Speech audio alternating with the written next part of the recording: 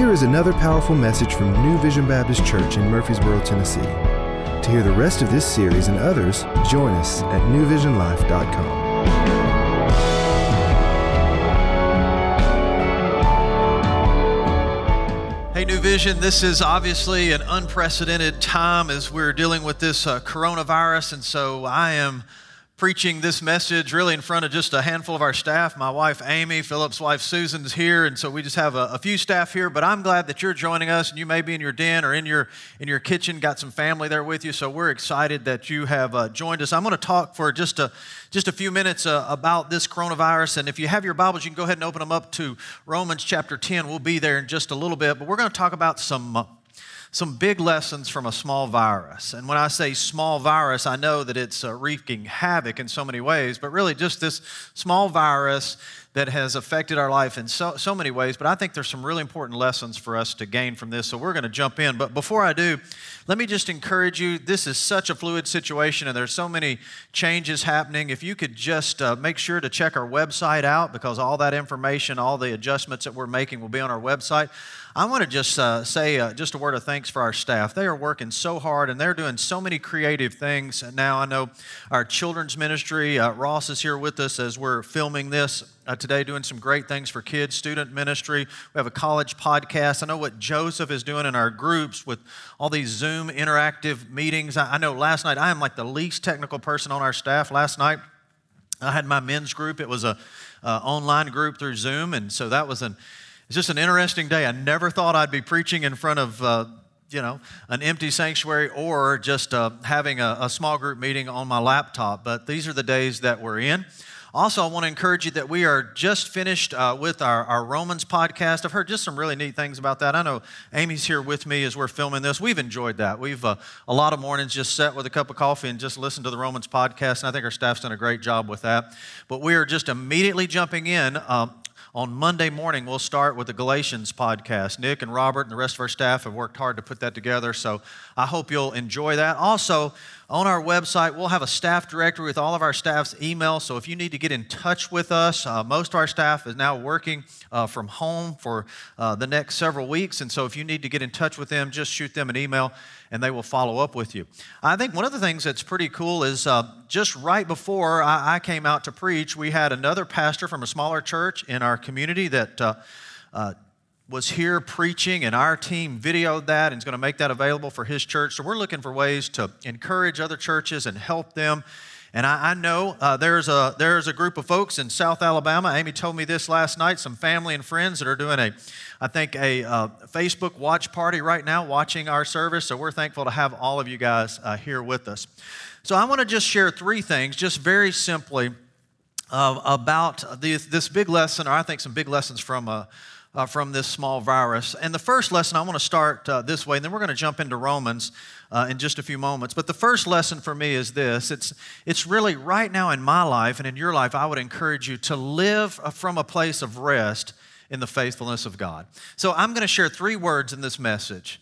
And the first is rest. This is a moment-by-moment battle. You know, if you're like me and just watching all the different news outlets covering this coronavirus, and I hear people all over the spectrum talking about this is overblown, or we're not taking it seriously enough, and we're all over the place. But this is a pretty scary thing, isn't it? And, just watching some of the footage out of Italy and seeing just tents where people are laying there, just makeshift hospitals. That was happening in China as well. There's some pretty scary things, thinking about financial implications and all kinds of things.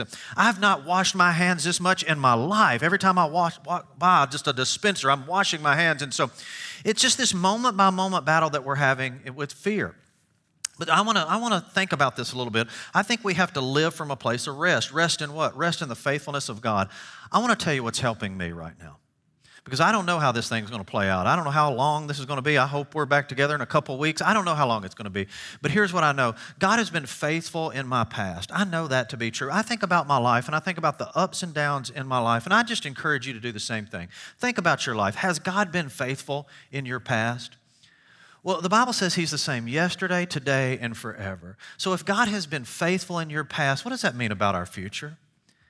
Well, it means he's going to be faithful. So I want to live from a place of rest. Let me give you a passage of Scripture that maybe even with your family this afternoon you could look at again. Lamentations chapter 3, verse 22. We're just going to put this up on the screen for you, and we'll be in Romans in just a second. But look at this. It says, because of the Lord's great love, we're not consumed, for his compassion never fails. Isn't that good? That God's compassion never fails. And look at verse 23, I love. They are new every morning. Great is your faithfulness.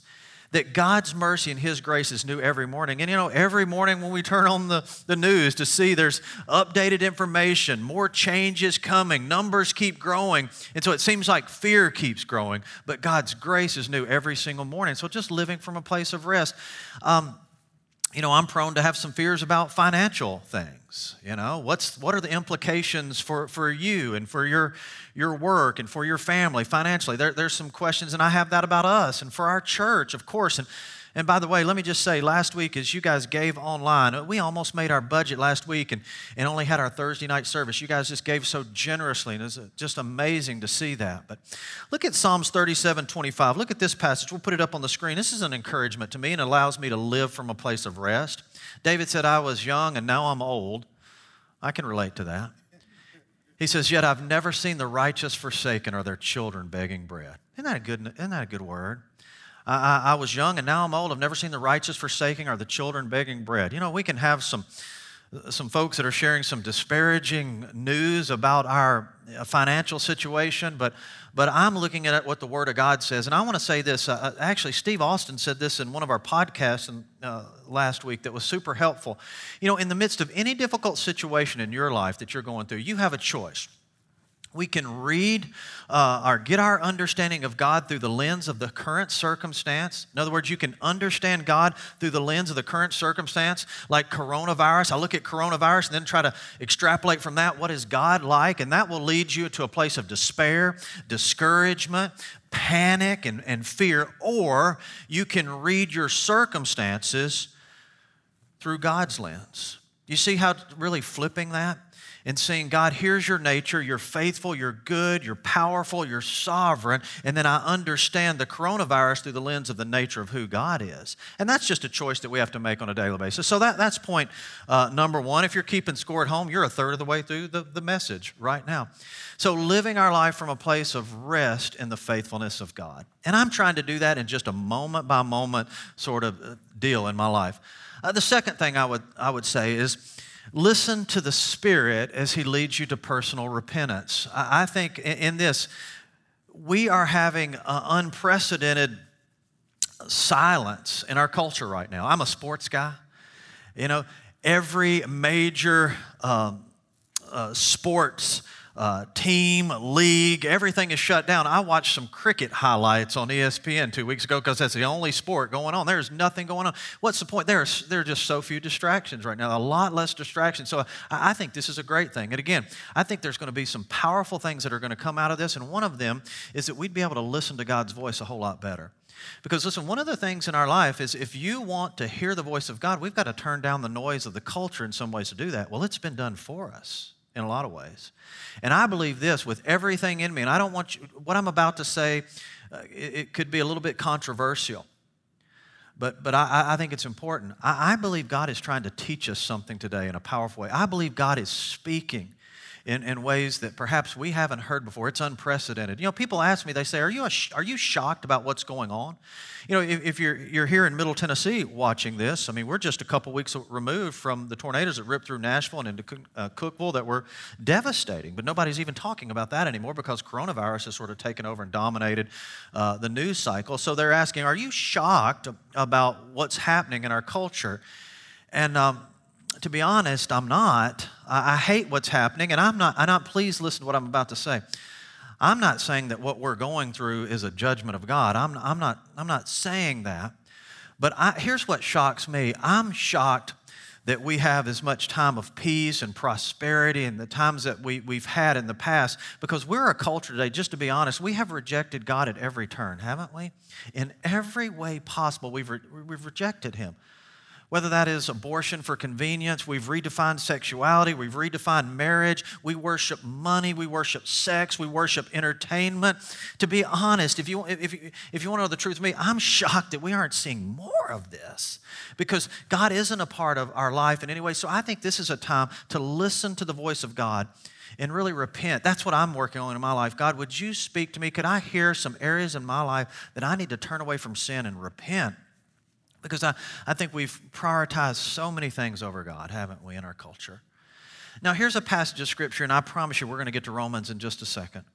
But 2 Chronicles chapter 7, verse 4, and people might email me and say, well, this was a promise for the nation of Israel. I understand that. That's a primary interpretation. But there's also some principles from this promise that will make a difference in your life right now.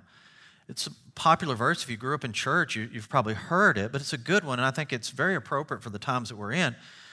If my people who are called by my name will humble themselves and pray and seek my face and turn from their wicked ways, that turning is repentance, then I will hear from heaven and I will forgive their sin and I will heal their land. So that's a passage that's calling us to repentance. And so this is where I am. God, right now, in the silence of this moment, would you show me some areas in my life that I need to repent of, some sin areas, some things that I've allowed into my life that are displeasing to you? I have thought about this story this week. You know, when you think about repentance is changing direction.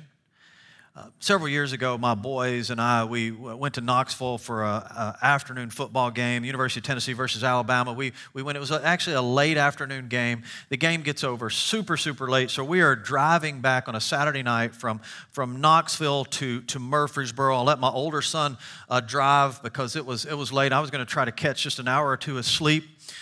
Because I was, had to be up early the next morning for services, and so he's driving, and I'm sort of not completely out of it. I'm sort of awake, and I mean we're flying, and we're making good time. So I'm thinking, you know what, I should probably say something, but I'm ready to get home.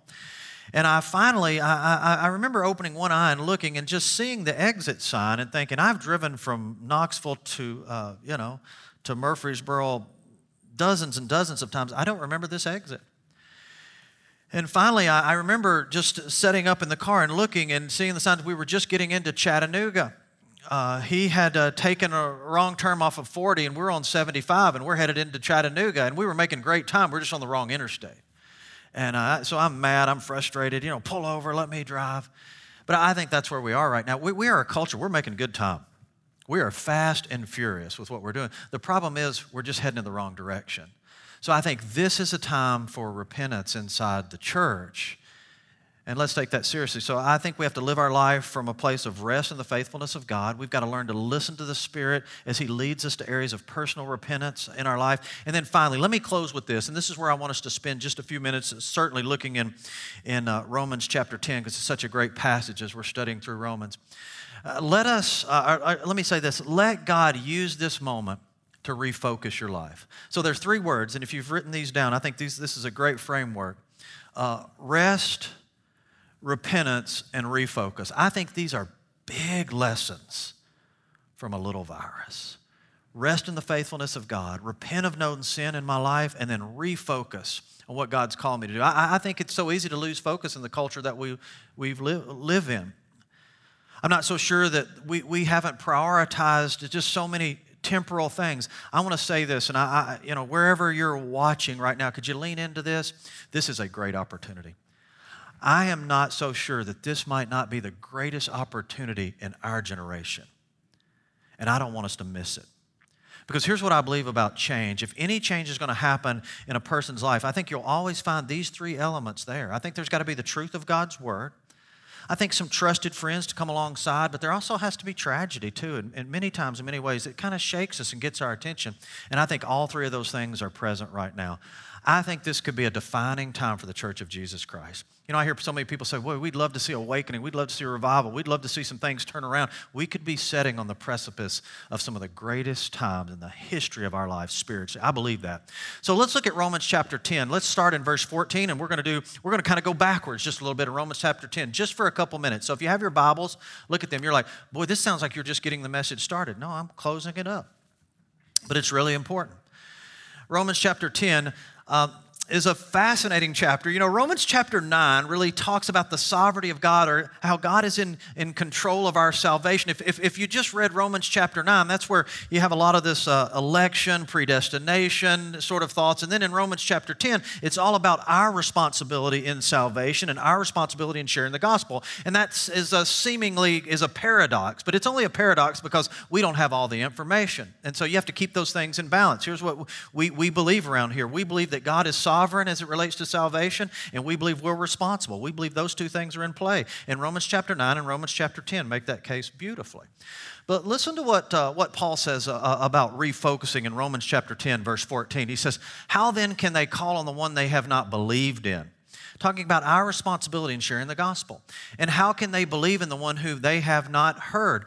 People know there's a God, they just don't know how to get to him. "And how can they hear without someone preaching to them?" And that word preach just means a herald of the good news. It's not just something that I'm doing. It's something that all of us can do. Now watch this. "And how can they preach or share the good news unless they are sent?" Let's camp there on that word sent for a second. It's a powerful word. The word sent means to be kicked out or pushed out of a place of comfort to your calling. It means that your cage has to be rattled just a little bit for you to get busy and do the work that God's calling you to do. Listen, I believe we need to have a time of rest in the faithfulness of God. I believe that we need to repent of known sin, but I believe we need to refocus on what God's calling us to do, because we need to live sent. We need to be about what God's calling us to do. Now, listen to what Paul says next. And this is a weird passage, right? He says, "As is written, how beautiful are the feet of those who bring the good news." That's strange, Paul. What are you talking about? Well, first of all, he's referencing Isaiah chapter 52. And you go back and you look at Isaiah chapter 52. That was a time the nation of Israel was in captivity in Babylon because of their sin. But whenever their captivity was over, Isaiah is talking about what it was like when the heralds were coming to say that the captivity is over. Now the people are coming back into the city of Jerusalem. And he says, "How beautiful are the feet of those who bring the good news." You see, and let me say this. My wife's here, so I have to be honest about this. I have the ugliest feet in the history of the world. I mean, I have toes that they don't even match up. Like, they should go symmetry. I have, like, your toes should get smaller as they go to your pinky toe. I have one that's like, it's bigger than the other. It's like, what? You're like out of place here. And so I have to be, I'm not a guy who wears sandals just because I love you. And I don't want you you shouldn't have to see that. But you see, when Paul says, "How beautiful are the feet of those who bring the good news," you know, feet can be a little nasty, especially in the first century culture, wearing sandals and just picking up all the dirt and everything that was there. But the gospel redeems that. And let me tell you something about the gospel. When I am sent, when I'm doing the work that God's calling me to do, that is sharing the good news of Jesus Christ, it redeems my ugly past. It can take all of that ugliness from my past and it can redeem it in a powerful way. How beautiful are the feet of those who bring the good news. And the next thing, the reason I think that Paul uses feet is because feet are active. It is time to do something, right? I mean, we're sent. We have to be shaken. And I think that's what this coronavirus has done for some people. It has shaken us. And if we are ever going to engage, now's the time. You see, and beautiful feet, if you want to have beautiful feet, and I do, I want to be pleasing to the Lord. I want to be a herald of good news. Beautiful feet are a result of living sent. You have that. We'll put this in our notes. And so that's a result of that. Now, as I'm refocusing on the mission, that changes me. And here's what has to happen in the church. Watch this for a second. As I refocus on the mission, it changes me from being a consumer to a contributor. And that's what we need in the church, because we're in a consumer age inside the church. We're all consumers. And I just, so many times as I talk to people about the church, they really say, well, they want to know what kind of programs you have, right? Like, what do you guys have to offer? And that's such a messed up view of the church. But even in so much of our teaching, we're consumers. We want to know what's going to help me with my marriage, what's going to help me with my finances, what's going to bring peace to me. Well, let me tell you what will do that. All those things will come into focus when you really begin to live sent. I love this verse, and it explains it so much better than I'm doing. Paul's letter to Philemon, it's only one chapter. You want to read a book, Philemon's a great one to read. You can get it finished in 7 minutes. But here's what Paul says to Philemon. He says, I pray that your partnership with us in the faith may be effective. In other words, may be active. I pray you do something with this message of Jesus Christ. And he says that you may be effective in deepening your understanding of every good thing we share for the sake of Christ. This is the part we don't talk about. Paul says, I pray you'd be active in the gospel, so that you may have a full understanding of every good thing we have in Christ. Right? See, that's where the good stuff is. When you live sin, it's not just the difference it's going to make in another person's life, it's a difference it'll make in your life. You see, churches, let me say this to you. Churches were never meant to merely just gather. Churches were always meant to scatter. So I am preaching right now to an empty sanctuary. And can I say, personally, I miss you guys. I'm looking around an empty room, and I'm thinking about where you sit. I miss seeing you. This is a hard thing. This is a weird thing. I'm not so sure that this isn't a good thing. Because we're going to get back together. We're going to gather again. It's going to be good. And I think we're longing for that. I think we'll appreciate that and enjoy that like never before. Won't it be sweet when we get back together for the first time? That's going to be a neat time of worship. But could it be that God is trying to show us something? That this isn't what church is about, is just gathering. It's always been about us being sent out to scatter, to be involved in the gospel. Now, you see, you always talk about people always say this, well, we go here to this church. Well, right now, we're not going to church. We can't go to church. We're not going to church, but here's what we are. We are the church. You see that? And that's what this coronavirus perhaps is doing. The second thing I would say about living sin and having beautiful feet move in when others move out. Watch this. If you want to have beautiful feet, that means that we move in when others move out. Church history, I've been doing a lot of reading this week. Ross is here, and Ross has fed me a lot of good research this week on this from church history. There's a ton. There have been multiple pandemics through the history of the last 2,000 years, through the history of the New Testament church. And it's been fascinating to read how believers responded in the midst of that. If you go back to what some call the plague of Cyprian, it took place in the 3rd century in Rome. Depending on who you read, about 60% of the population in Rome died during the midst of this pandemic. Some would say as many as 5,000 people a day were dying in Rome. Well, when this was taking place, people were fleeing the city. Historians said the pagans fled the city, but our ancestors in the faith, you know what they did? They ran into the city. They cared for the sick, many of them even dying. They buried the dead, and they risked their life for those that they did not even know. When everybody else was running out, panicking, they were running in. That's what it means to live sent. That's beautiful feet. And you know, one of the things that's interesting, after the plague of Cyprian, it's estimated that the New Testament church was somewhere under 2 million people, still a very, very small group. But just a few decades after this first plague, the church had grown to over 6 million followers. Unprecedented growth. Because when everybody was running out, they were running in. I think there's chances for us here. I think there's a lot for us. You know, the coronavirus leaves, depending on who you read, about 95% of its victims still breathing. But it leaves virtually every member of society in some ways afraid, anxious, and isolated. So how do we run in when everybody's running out in panic? You see, beautiful feet bring hope when everyone else wants to bring fear. How can I do that? How can you do that? How can we bring hope when everybody else is bringing fear? How can we bring compassion when everybody else is bringing panic? I mean, you can't buy toilet paper in the city today. I mean, everybody's hoarding this and hoarding. If you're doing that, don't do that, right? You see, compassion, running in when everybody is running out. You know, there's so many ways to do that as we check on neighbors and family members and folks that we care about, that we engage. I think that's what the Lord is calling us to do. Amy has done this. I haven't done this, but she checked on a few of our neighbors. We live in a neighborhood that just so happens to have quite a few older folks living there. There is a couple in our neighborhood, and we've been there 5 years. They've never once waved at us. They know what we do, what I do, and I think that's a problem for them. But they won't wave at us. I've never been able to engage them in a conversation.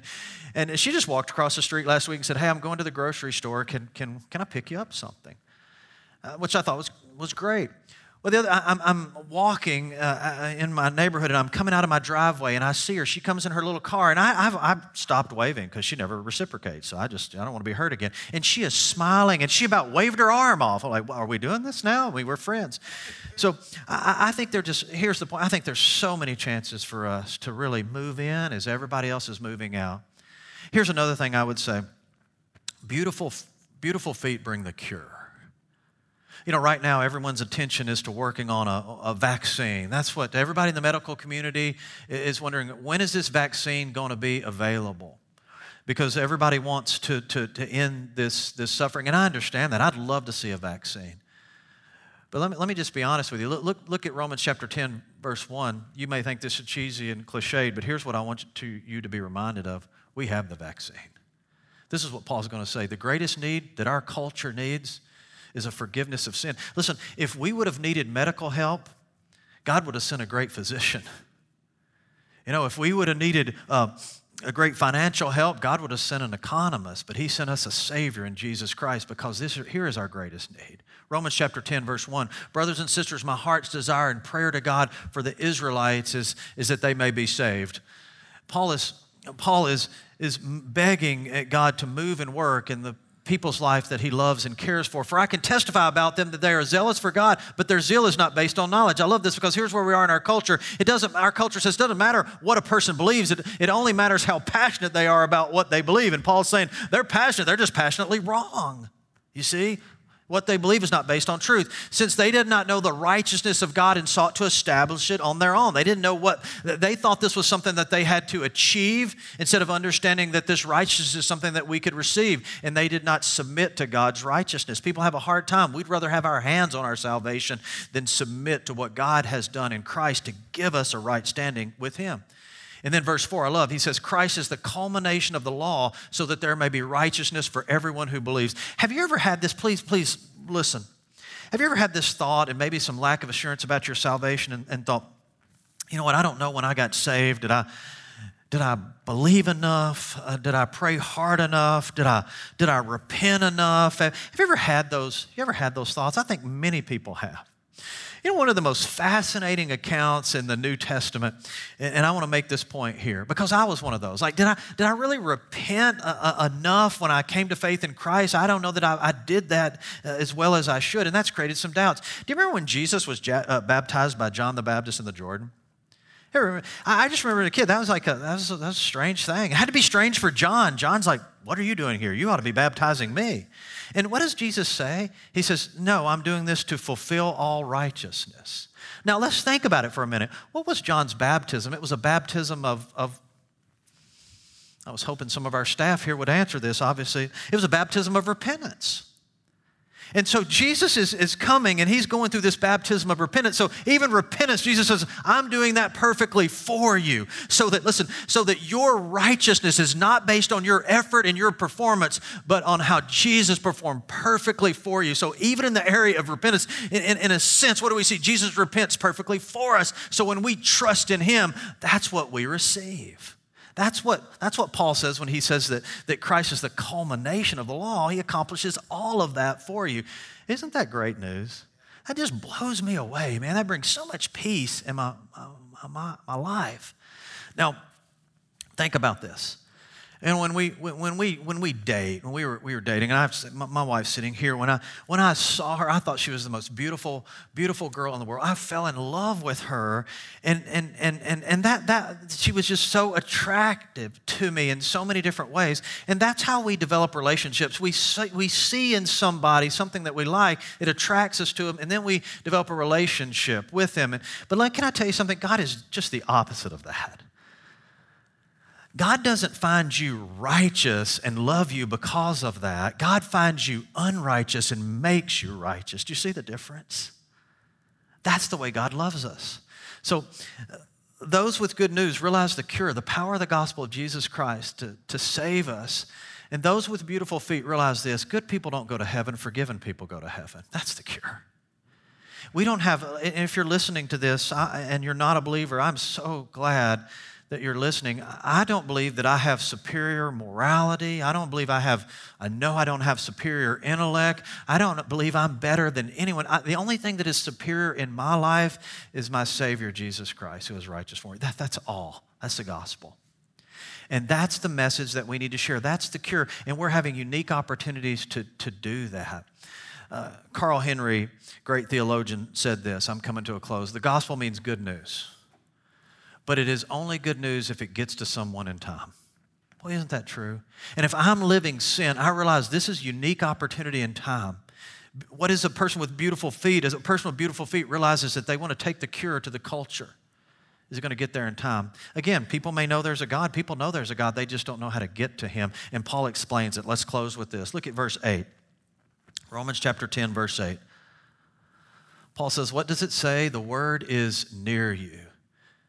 In other words, he's saying you don't have to take a quest. It's not a journey. The most important truth in the universe is so near you. It's in your mouth and in your heart. That is the message concerning faith or trust that we proclaim. Listen to this, verse 9. So powerful.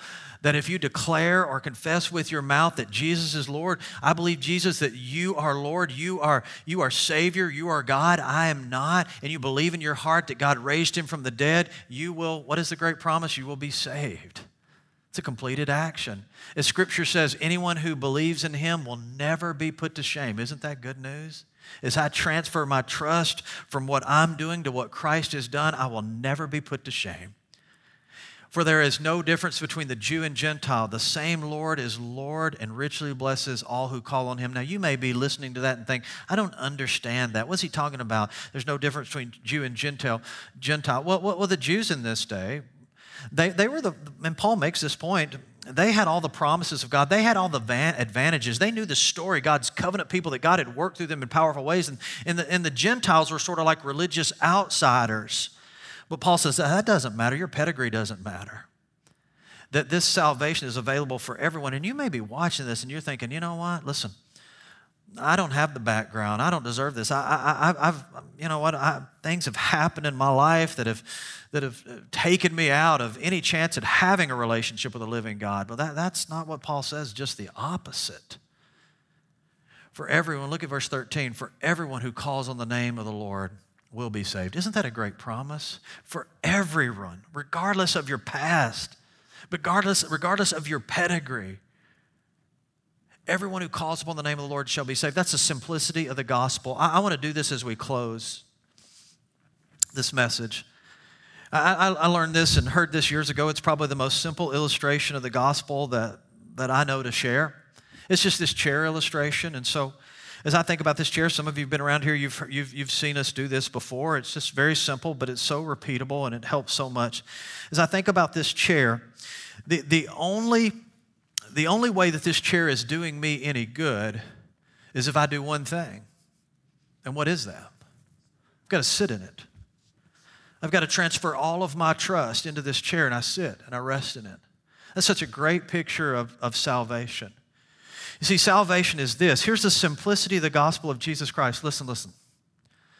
Salvation is transferring our hope from what we do to what Christ has done.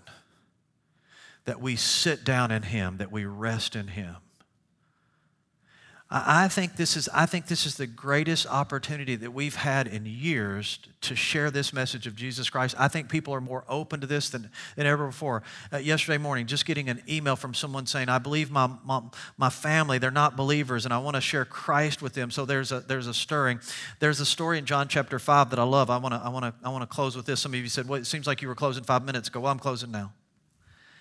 It happens around the pool of Siloam in and around Jerusalem.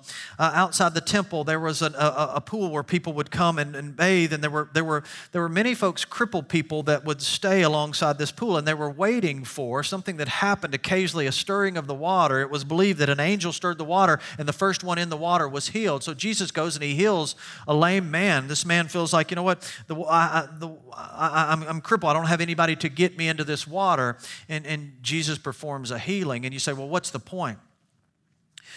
People with beautiful feet understand this. People who are living sin understand this. They're willing and ready to step into the stirring. Can I tell you something? There is a stirring. Whether you realize it or not, there is a stirring. God is at work, healing and redeeming people. And if you have beautiful feet, part of what that means is, God, I'm willing to step into the stirring. Where I see you at work in people's lives around me, I'm willing to step into that. This could be the greatest opportunity you've ever had in your life. And then some of you, here's the pushback. Hang with me for just a second. You say, you know what, I don't feel like I can do this. I don't feel like I know enough, and you're listing all the things that you cannot do. Do you know what? This is deep theology, but I'm going to take you here. We're doing this. Chapter 9 of the book of Romans is all about God's sovereignty. It's about what He does to bring about salvation. Chapter 10 is about our response to that. Those things are together. And you say, well, what's the point? Listen, if God is stirring in your heart and your life to serve someone, to share the gospel with someone, to do something in ministry, if He's sending you in an area of ministry, can I tell you something? He's already there working. Isn't that encouraging? He's already there working. And so it's not going to be all about you. It's about His sovereignty. It's about His power. And then using your time, efforts, and ability together. And boy, at that collision, amazing things happen. So don't let that pull you back. What's that going to look like? You know, for some of you, there's a stirring just to get your family in the Word on a daily basis, a family devotion. Listen, you've watched everything Netflix has by now, haven't you? I mean, what would it be like just tonight, just to open up the Scripture with your family? I was trying to do this with my grandson this week. I was sitting out on our porch, and he was over, and I was trying to tell him the story of the little boy and the fishes and the miracle that Jesus performed. And boy, I was going. I'm a preacher. I do this for a living. I'm professional at it, and I'm sharing. And I get about halfway through, and he says, yeah, Pop, and just walked off. I thought, boy, that's not what I was hoping for. But, you know, at least we're sharing the truth of God's Word. So would you do that? Man, here's what I believe. This is an amazing thing that's happening. There's a stirring. There are so many churches in our community that are struggling right now. And here's one of the reasons why they're struggling. They don't have children's ministry, student ministry. Here's what I believe God is doing. I believe God is going to raise up leaders from here, from this place, to go out and do children's ministry and student ministry in those places, and we're going to see these churches come to life. We're going to see some amazing things happen for the glory of God. So what does that mean? Some of these people that are veterans here that have been doing ministry for a long time here, they're going to be sent out to go and bring these churches to life. So that means some of you are going to have to come in and backfill. You're going to have to take their place. You got to be sent. You got to be shook out of your place of comfort into your calling. You got to have those beautiful feet. Maybe it's just posting something on social media that perhaps you've never really been vocal about your faith. There's a chance to do that. Boy, this is a great opportunity right now, isn't it? Maybe it's just saying if you're still gathering at work, you're one of the few places that folks are still showing up to work. Maybe it's just at lunchtime having a time of prayer. We have even our city officials are doing this. Pretty amazing what's happening. Inside your neighborhood, there's a chance to do that. What about this? What about if you'd be willing to share your story with a scared friend? I know every one of you that is listening to this, you have somebody in your life that is overwrought with fear right now. You have a chance to tell how Jesus came and met you at a time in your life where you were overcome with fear and discouragement and despair, and how He changed your life. You have a chance to share your story. Be sent. Let me stop. Thank you so much for listening. You know, this chair, I hear people say this about this illustration. There's only two responses to this chair: standing or sitting. I don't agree with that. I think there's three. You think, man, that's goofy. The first is standing. And the first that's standing is really saying this: God, I've got this. I think I can live a life on my own, on my merits, on my performance, on my morality, on what I do. I think I can live a life that will be acceptable in your eyes. So they're standing. Now we know this. One sin's enough to separate us from a holy God, so that doesn't work. But there's some that would say that. The second posture is just being seated. Finally, just sitting down in Christ and saying, Jesus, I trust you and you alone. You fulfilled all righteousness, and so my faith is in you. So you're resting in Christ for your standing with God. That's the second posture. But here's the third. I think it's the most prevalent one, to be honest. It's just indifference. Most people in our culture don't think about either one of those two postures. They don't think about kind of their standing, their performance for God. They don't think about what it means. They are just completely indifferent. but there is a stirring. There is a stirring today that is perhaps shaking them out of a place of indifference to a place of being open to the truth of the gospel of Jesus Christ. And will we have those beautiful feet to refocus our priorities and be sent and step into that situation and share the truth of Jesus Christ? Well, I hear people say, you know what, I appreciate what you say. I just want to live my life and be an example to others, and that's how I lead people to Christ. Do you know what you see in Romans chapter 10? You see the power of the Word. If God is coming, if someone's going to come into faith in Jesus Christ, God is going to use the Word to do it. Everything that exists today came into existence because God spoke a word and creation came into existence. If somebody's going to be born again, it is going to be God using the truth of His Word that you share with someone that their lives might be changed. What does it mean? What is the simple message of the gospel? Giving folks a chance to transfer their hopes, their trust, transferring their trust for salvation from what they have always done to what Jesus has done for them. Would you be willing to do that today? Would you be willing for the first time in your life to sit down, to transfer your trust, not in what you do, but in what He's done? That's the simplicity of the gospel. And if you're willing to do that today, I have good news. The Bible says that everyone who calls upon the name of the Lord shall be saved. You're a new creation in Christ. That is the simplicity of the gospel. I'd ask you to do one thing. I'd ask you just to tell another person in your life who you know is a believer about your decision to sit down in Christ. And if it would help as we close this message out, I'd like to pray for you.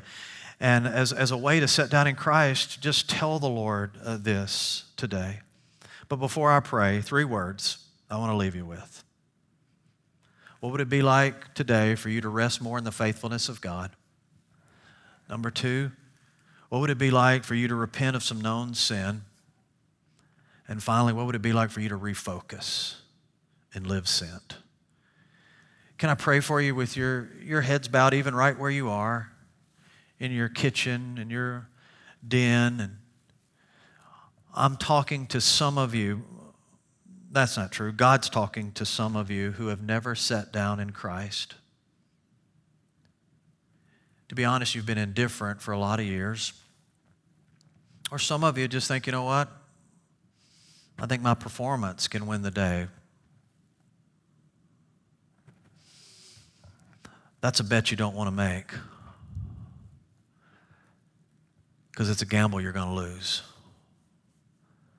But you can sit down today in the completed work of Jesus Christ, trust Him, and you will never be put to shame.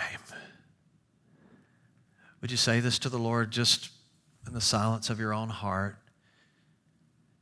Jesus, you have my attention. I believe you're speaking to me. And I believe you died in my place.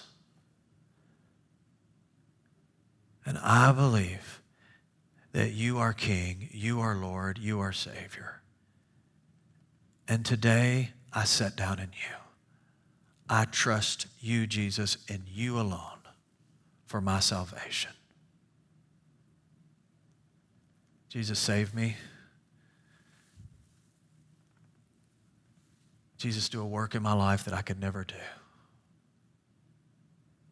Father, thank you for the time that we've had to study your word, to talk about what's going on in our day. Teach us to rest. Holy Spirit, lead us to repentance. And Father, for all of us as believers, could we refocus on what you've called us to do for your glory. In Jesus' name, amen. Thanks for tuning in. If you enjoyed this message, we'd like to invite you to one of our Sunday morning services. We meet at 8:20, 9:40, and 11 a.m. If you would like more information or would like to watch or listen to more of our services, please visit us online at newvisionlive.com. This broadcast is brought to you by New Vision Baptist Church, where our mission is guiding people to lives of gospel transformation.